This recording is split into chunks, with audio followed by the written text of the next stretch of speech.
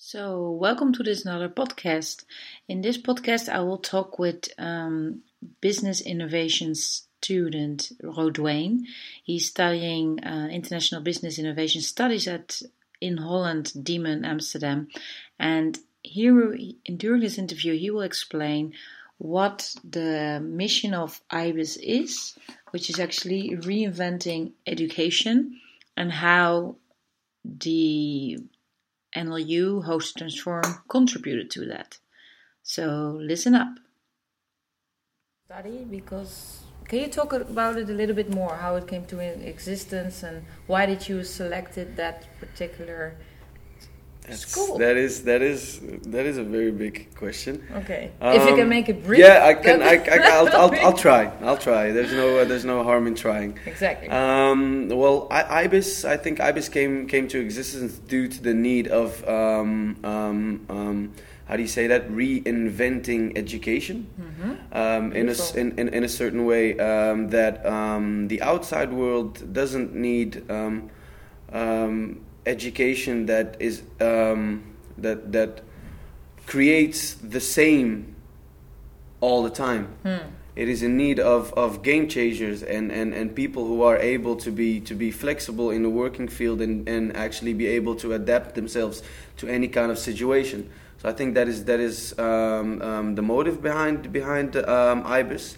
And it also states some of the things that IBIS does, because once we're done with the program, none of us are able to have the same title or to call themselves, well, we do the same. We can all say we studied IBIS and we have an IBIS diploma, but just by having these different NLUs and people choosing their own NLUs due to NLUs is for a negotiated learning unit, which is something that we call in Dutch keuzeonderwijs. And the thing is, choosing is actually dependent on your own interest, something that you're good at and want to become better at, or is something that actually triggers your curiosity. New. You never have done before, and you like to get to know what it is, and it adds up to all of our learning journeys in such a way that it is enriching, I must say. Yeah, it's really beautiful. I also saw courses really hands-on, like photography and WordPress and all that.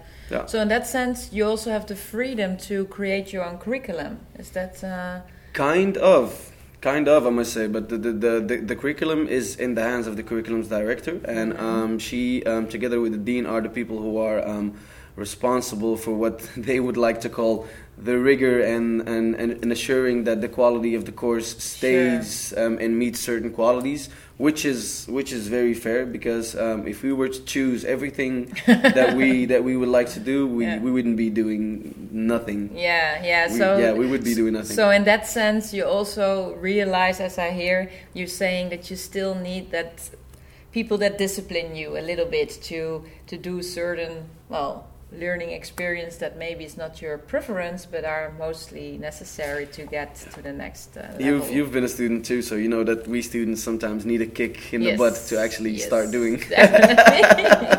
Actually get a move on. Totally. Yeah. And I have to add that it's not only the curriculum's director and the dean, but it's actually the whole staff. And we as students, what we feel that we could do here at IBIS is actually also be a part of influencing the curriculum in such a way that we have these evaluation sessions in which we look at a certain period of time and the things that we did, and express how we feel about it and how we would like to have things differently. Yeah. And because there are other people who are able to keep that quality in hands, are able to see whether what we come up with is actually valid, if the word that I'm using is correct, and can be applied in such a way that it doesn't, that the quality is not lost. Yeah, exactly. Yeah. Oh, but that's a nice. You meet in the middle in that sense. Yeah, and there's always a certain point you have to decide. Yeah. So that we don't have to how do you say that, reenact Magdahouse again. Yeah. Indeed.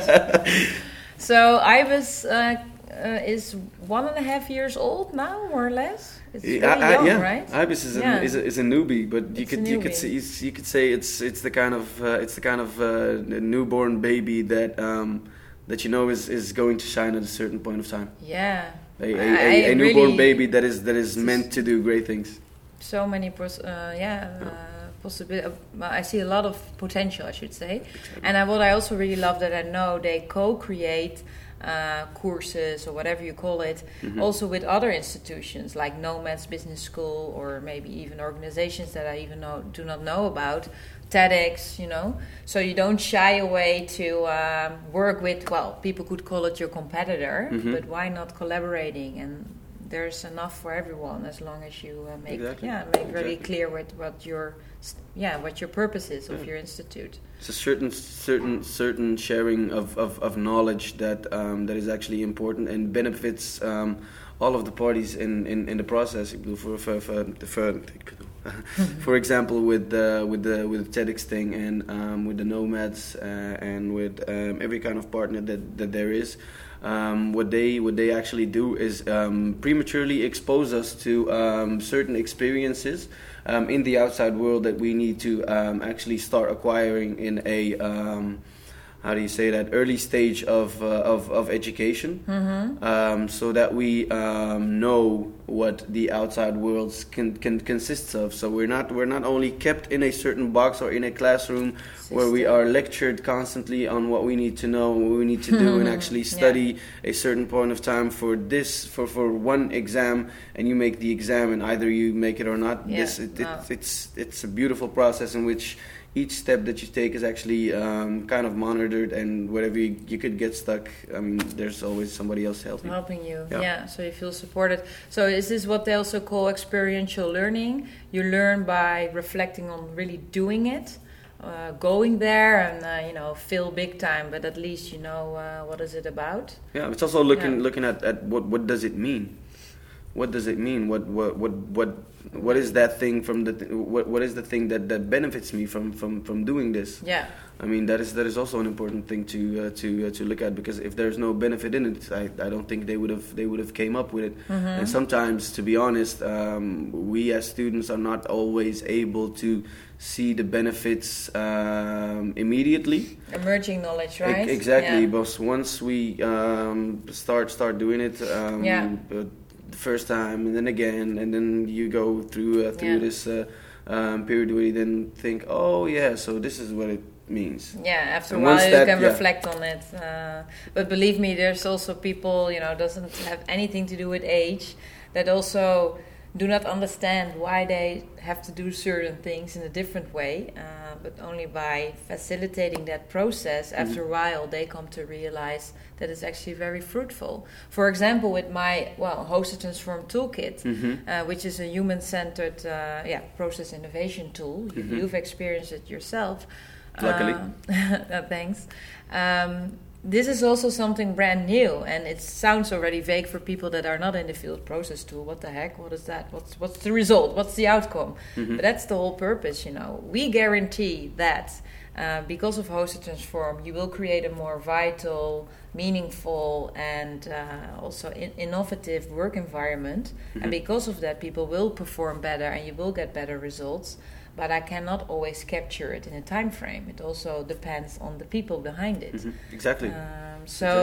And that's very new for people in the outside world and organizations, often the more traditional organizations, that feel like, but I'm not gonna. Where's my return on investment? I want to see when things, So it's again emerging knowledge. They do not really know what they talk about. Everything has to be really static. So where do you see Host to Transform? You've experienced a couple of sessions, trainings. Where do you see this fitting into the IBIS purpose or mission, or your own mission as an innovator or entrepreneur? Maybe it's a big question, so you apply? It is then again, but I like big questions, because out of big questions come concrete you could say that they really make you think about certain stuff. I would say the Host to Transform, and where it fits here in IBIS would be nowhere and everywhere. And that may sound strange just by saying it, But once I've experienced the host to transform with the tools and everything, it's something that could be grasped and actually translated in any kind of context that you would like. So you could use it in a social environment, you could use it in a business environment, you could use it in, if I may say, actually any kind of environment. Also within education. And the thing is, just as the host says, you have the human energy, the openness to connect, the shared resources, and the transformation, of course.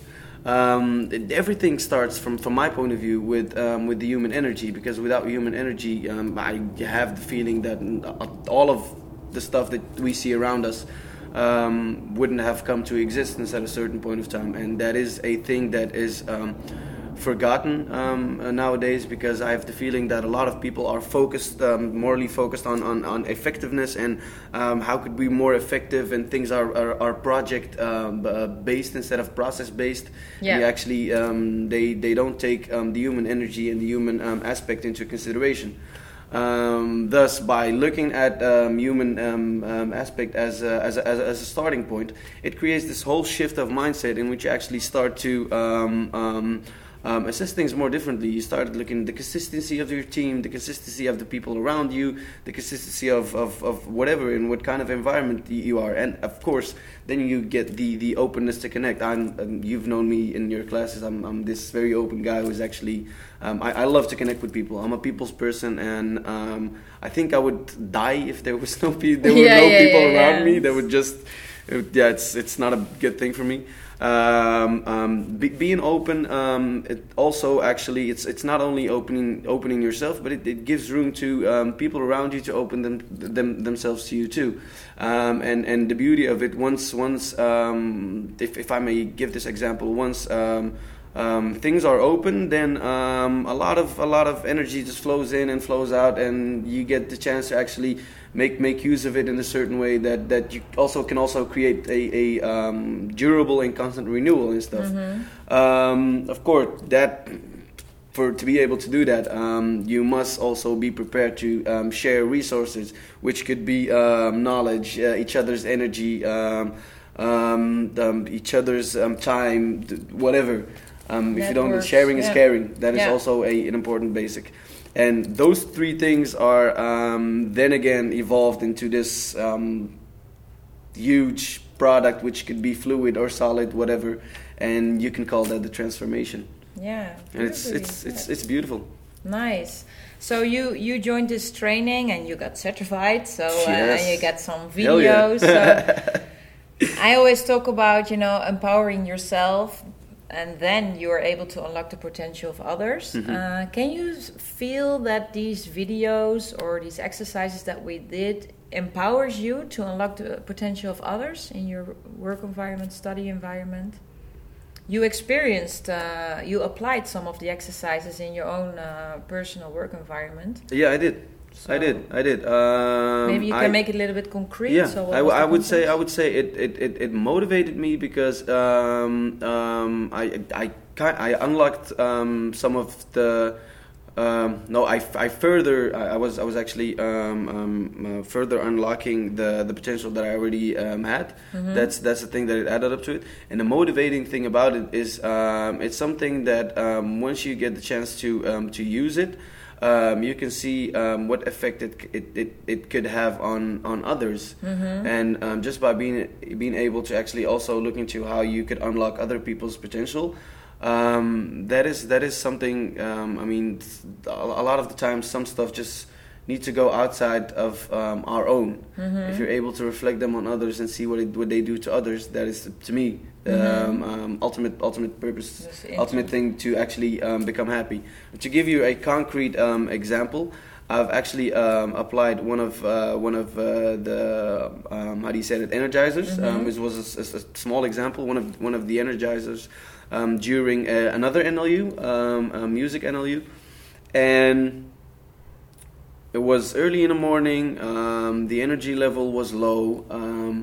We started off a little bit, how do you say, tired. Mm-hmm. And the energizer that I used was the dancing one. Ah, nice. And after doing that, I mean, you could just see that the energy is, because people also opened up to each other. I mean, we used all of our human energies. We opened up to each other in a way that we actually were able to do silly dances in front of each other. We shared each other's dances just by reenacting each other's dances, and the transformation reflected in the end on how the class, how the performance on that day was in the class. Is that everybody actually felt a little bit more energized and part of the whole. Yeah. And do you think that the particular lecturer or teacher, however you call it, professor, is in need of that sometimes when the students show some leadership in that sense? So, because often you hear that maybe some lectures or classes are not so interesting or maybe a little bit boring. But now maybe even students can, spin around or flip around the environment to become more vital, because then people, I mean, there has been lots of researches being done about being energized and your learning curve and development curve, and that goes skyrocketing high if you feel energized. So, do you feel that in this case, this lecture of the music class is empowered by that, by you providing these sessions? I wouldn't say it was empowered by me providing those sessions. I would find that very selfish. It's definitely empowered by all of the people who actually wanted to participate in the Energizer, because if it wasn't for them, nothing would happen. It would have been shit, to be honest. So it's really a shared process. Yeah, it is. Yeah. It is a shared process, and if I look at it just from the effect that I can have on something, I think it is only limited to how I look at it. But if I look up at it from a point of view that what can come out of it is also based on what others put in it, it gives a lot more value. Yeah. And the teacher was also willing and actually very open for it. So that's also the thing that adds up to it. Yeah, definitely. And how do you see Host to Transform having a spin-off for your own career? Like, can you see yourself using this as a tool in your own work field? Whenever you like to apply it? Depends, yeah. When I would say whenever I need to apply it, then definitely. Then definitely. But this I mean, Host to Transform could also be seen as a it's not only a tool to apply, but it's also a formula that could be part of a working environment, for example. Because a working environment consists of all these elements that we're talking about. I mean, the human energy, the openness to connect, because you definitely have to connect when working together. Yeah. Some working environments just need a lot more openness. We also have these shared resources that everybody uses in a working environment, and sometimes working environments need transformation as a result to actually be able to achieve stuff. But just naming Host to Transform a tool in this from this point of view would be limiting to how would you say to the potential that Host to Transform could actually have. Yeah, wow, that's nice to hear. Today I also realized that there was little energy in the room, and I thought, I don't really want to do the jumping up and down. And then I did some exercise which we call positive gossiping. So people were telling each other. How does that work? So if you have one student in front of you and there's two behind them, so on a chair just sitting, like we are sitting right now, there's a student here, and we are talking about her, for example, in a positive way. Like, what I really like about her is that she's always really enthusiastic when you bring up new ideas. And then you say, and also when, etc. Yeah. So you're gossiping about a person who can hear everything, in a positive way. And that energized the whole class as well, which had nothing to do with jumping up and down. So here I realized again that if you feel positivity, if you feel there's people behind you that got your back, You're not afraid to fall. You're not afraid to fall, and you feel energized as well, as much as you do a run. You know, I saw people like cheering, like, "Oh, I don't want to rotate. I want to stay in this chair." So that was very good to see that this energy can be unlocked in multiple ways, and we like to facilitate that to as many people as possible, so they can use it in their own work context. Awesome. Yeah. Like from my point of view, you're doing a great job. So keep at it, please. Yeah, thanks. And can you call out, because we were with a small group, people from different backgrounds and ethical backgrounds as well. Can you call out, maybe, I'm really overwhelming you just by asking this, maybe, what was maybe one thing that occurred to you during the session that was striking for you, like, wow, this just happened, and that's beautiful.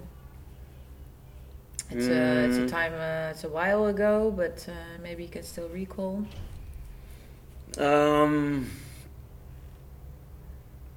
Yeah, the moment where one of my fellow students during the Host to Transform class had this shift in mindset. I mean, it's not something that happened to me, but it's something that happened to somebody else. And his shift of mindset, actually, because he was talking about how he walks through life and how he sees things, and just by saying that made him actually, and opening up to us. And us being able to actually say what we feel and what we think about it made him realize that he's actually doing something to himself at that moment, limiting himself, right? Exactly, yeah. Limiting himself, and as you can see, opening up to people sometimes, that is why it has a lot of opportunities in them, because you get the chance to get these different visions from different points and actually really assess something. And he got the chance to, how do I put that into words? He saw what was wrong at that moment. So it was something that he was struggling with, and he couldn't grasp it. He couldn't grasp it, and at that moment he understood it, and he knew what he needed to do to get rid of it. Yeah. So that was an awesome thing. That was a really beautiful moment. It was. Yeah.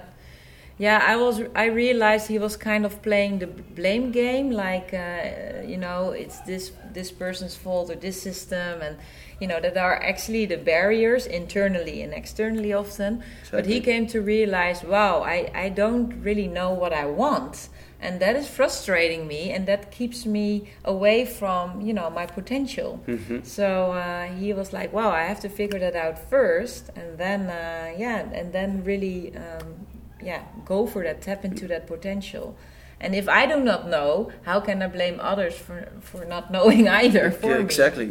So you could actually say, if you want to unlock your potential, you have to unlock yourself first and open up. Yeah, exactly. So that's the whole formula again. Yeah, exactly.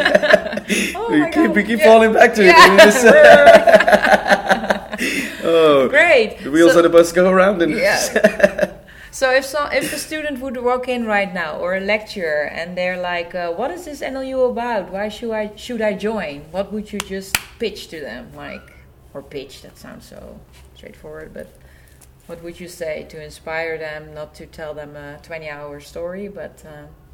I would say very short. It's about necessary transformation that we're not always aware of. Period. Yeah. And necessary for the lecturer to do his or her job better, and for the student to be the best person he or she can be in the class, and the staff. It is something that creates more questions, the way I've put it. But I would actually tell them to go find out for themselves. I mean, that's what I would do. Yeah. But if they would ask me what it does. Why did you give her a 10, man? Why was it so great, her session? Why was it a 10 out of 0 to 10? Why was it a 10 out of 0 to 10? Yeah, why did I give her a 10? I gave her a 10 because she deserved that 10. That is one, and she deserved that 10 due to the fact that she actually she didn't only preach. I'm talking about you now. I know. He's talking about me. Talking about her. My ego is growing here. Yeah, continue. Huge head. But it's because she didn't only lecture about Host to Transform as a tool, but she was able to show us just by opening up herself, using her own human energy, sharing her resources with us at that moment, and actually focusing on our transformation more than on her own transformation, and still wanting to learn more the day by day.